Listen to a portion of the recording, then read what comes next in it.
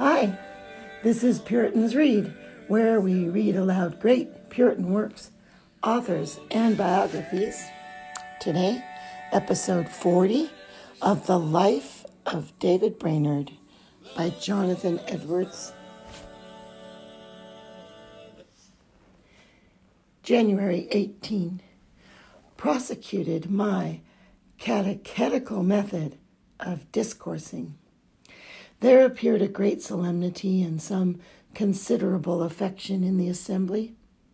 This method of instruction I find very profitable. When I first entered upon it, I was exercised with fears lest my discourses would unavoidably be so doctrinal that they would tend only to enlighten the head, but not to affect the heart. But the event proved quite otherwise. For these exercises have hitherto been remarkably blessed in the latter, as well as the former respects. Lord's Day, January 19.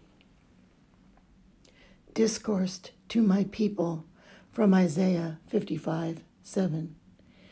Toward night, catechized in my ordinary method, and this appeared to be a powerful season of grace among us.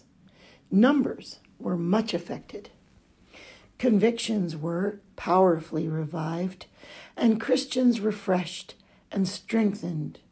And one weary, heavy-laden soul, I have abundant reason to hope, brought to true rest and solid comfort in Christ, who afterward gave me such an account of God's dealing with his soul as was abundantly satisfying as well as refreshing to me.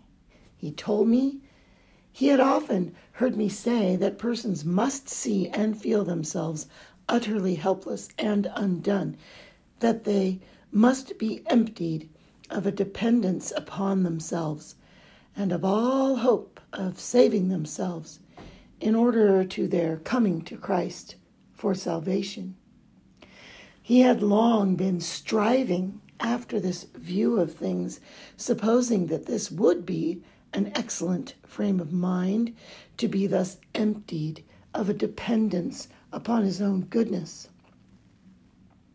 That God would have respect to this frame, would then be well pleased with him, and bestow eternal life upon him. But when he came to feel himself in this helpless, undone condition, he found it quite contrary to all his thoughts and expectations, so that it was not the same frame, nor indeed anything like the frame after which he had been seeking. Instead of its being a good frame of mind, he now found nothing but badness in himself, and saw it was forever impossible for him to make himself any better. He wondered, he said, that he had ever hoped to mend his own heart. He was amazed that he had never before seen that it was utterly impossible for him, by all his contrivances and endeavors, to do anything in that way, since the matter now appeared to him in so clear a light. Instead of imagining now that God would be pleased with him for the sake of his frame of mind and this view of his undone estate, he saw clearly and felt that it would be just with God to send him to eternal misery, and that there was no goodness in what he then felt.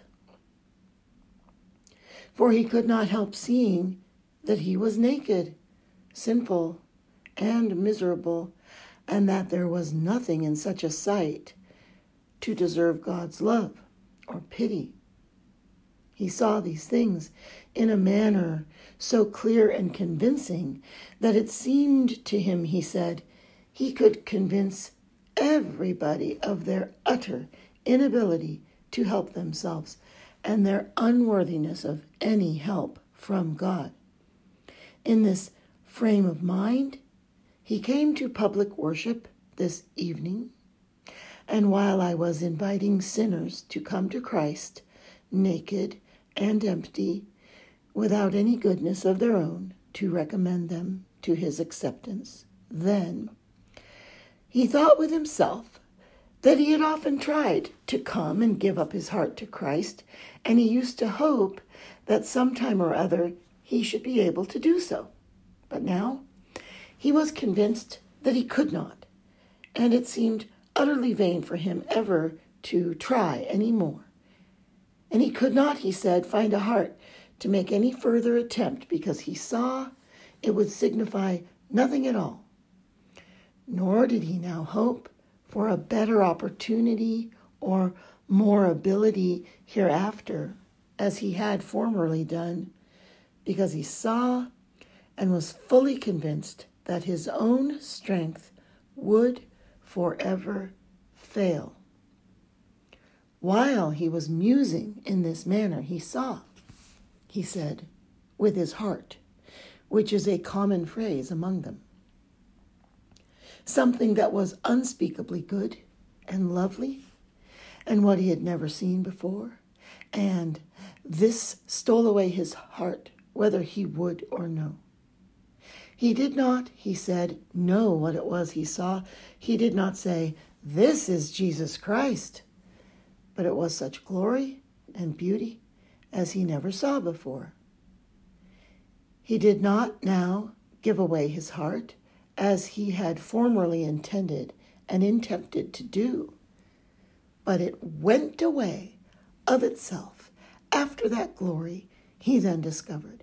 He used to make a bargain with Christ to give up his heart to him that he might have eternal life for it. But now he thought nothing about himself or what would become of him hereafter, but was pleased and his mind wholly taken up with the unspeakable excellency of what he then beheld.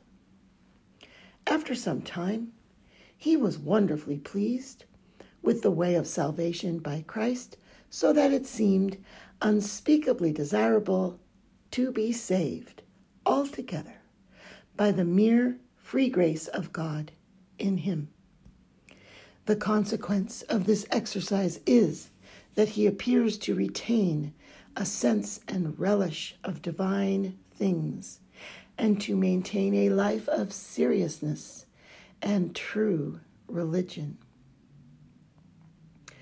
January 28. The Indians in these parts have, in times past, run themselves in debt by their excessive drinking, and some have taken advantage of them and put them to trouble and charge by arresting some of them, whereby it was supposed their hunting lands in great part were much endangered and might speedily be taken from them. Being sensible that they could not subsist together in these parts, in order to there being a Christian congregation, if these lands should be taken, which was thought very likely, I thought it my duty to use my utmost endeavors to prevent so unhappy an event. Having acquainted the gentlemen concerned in this mission with the affair, according to the best information I could get of it, they thought it proper to expend the money which they had been and still were collecting for the religious interest of the Indians, at least a part of it, for discharging their debts and securing these lands, that there might be no entanglement lying upon them to hinder the settlement and hopeful enlargement of a Christian congregation of Indians in these parts. Having received orders from them, I answered in behalf of the Indians, 82 pounds, 5 shillings, New Jersey currency, at 8 shillings per ounce, and so prevented the danger or difficulty in this respect. As God has wrought a wonderful work of grace among these Indians, and now inclines others from remote places to fall in among them almost continually. And as he has opened a door for the prevention of the difficulty now mentioned, which seemed greatly to threaten their religious interests as well as worldly comforts, it is to be hoped that he designs to establish a church for himself among them and hand down true religion to their posterity. January 30. Preached to the Indians from John 3:16 and 17. There was a solemn attention and some affection visible in the audience, especially several persons who had long been concerned for their souls, seemed afresh excited and engaged in seeking after an interest in Christ. One, with much concern, afterward told me his heart was so pricked with my preaching, he knew not where to turn or what to do. January 31, this day, the person whom I had made choice of and engaged for a schoolmaster among the Indians arrived among us and was heartily welcomed by my people universally, whereupon I distributed several dozen of primers among the children and young people. February 1. My schoolmaster entered upon his business among the Indians. He has generally about 30 children and young persons in his school in the daytime, and about 15 married people in the evening school.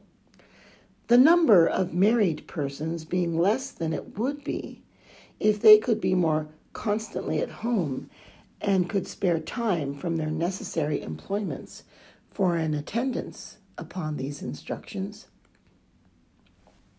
In the evening, catechized in my usual method, toward the close of my discourse, a surprising power seemed to attend the word, especially to some persons. One man, considerably in years, who had been a remarkable drunkard, a conjurer, and murderer, and was awakened some months before, was now brought to great extremity under his spiritual distress, so that he troubled for hours together and apprehended himself just dropping into hell without any power to rescue or relieve himself. Divers others appeared under great concern, as well as he, and solicitous to obtain a saving change.